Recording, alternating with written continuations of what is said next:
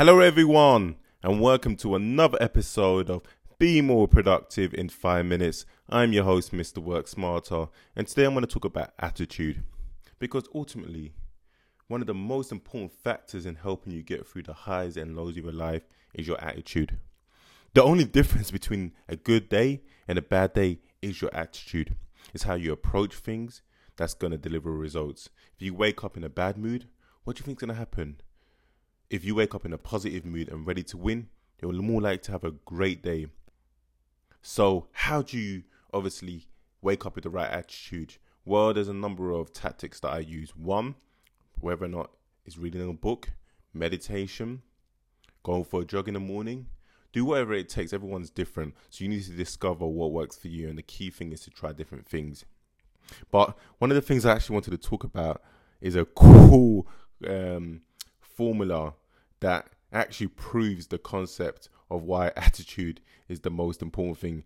When I came across this, I was like, wow, this is actually powerful and crazy. And hopefully I'll be able to describe this via a podcast because it's easier to show this visually.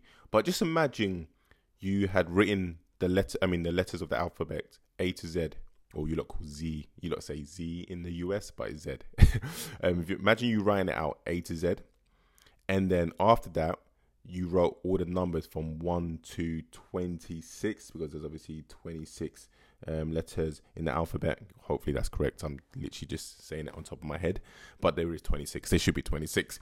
And then you was to write the letters, each of the letters, A to Z, on one line, and then each of the numbers in one line. And basically what you're saying is A equals 1, B equals 2, C equals 3. You get the point. And as you get to Z, Z will equal 26. Then, if you were to write out the word knowledge, and then you was to connect the letters to the designated number, so for K, the number will be 11. For the letter N, the number will be 14. You get the point. Write the word knowledge. When you was to write each of the numbers that is connected to the letter, the total value of all the numbers that you've written out for the word knowledge will equal 96%.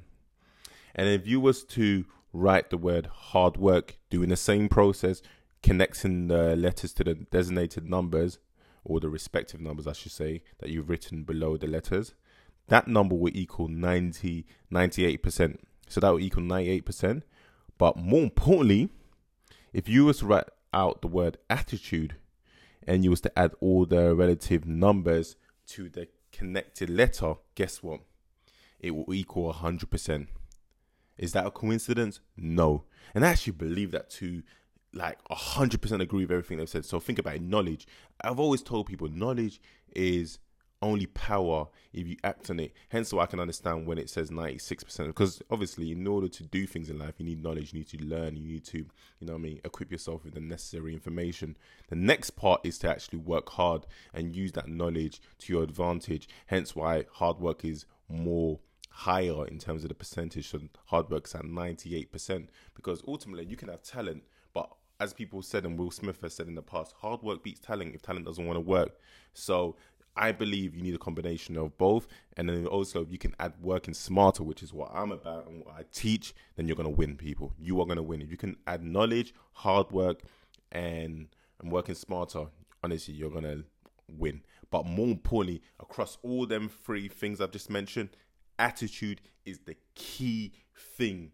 Because as I said, if you wake up with the wrong attitude, if you approach a work or an activity with the wrong attitude, you are going to fail. Or more importantly, you're going to deliver poor quality output. So today, if there's one thing that you take, remember that your attitude is key. And if it means having a break, going for a walk before you approach a task, do it. Sometimes I'm not in a mood, and that's normal. We're human beings. As I said, we have so many thoughts and every hour, let alone every day. So it's important to train your mind and make sure your mind's in the right place before you can actually do things. It's even with my podcast. Before I do my podcast, I need to make sure I'm in a positive mood. If I'm in a bad mood, it's really difficult for me to do a podcast.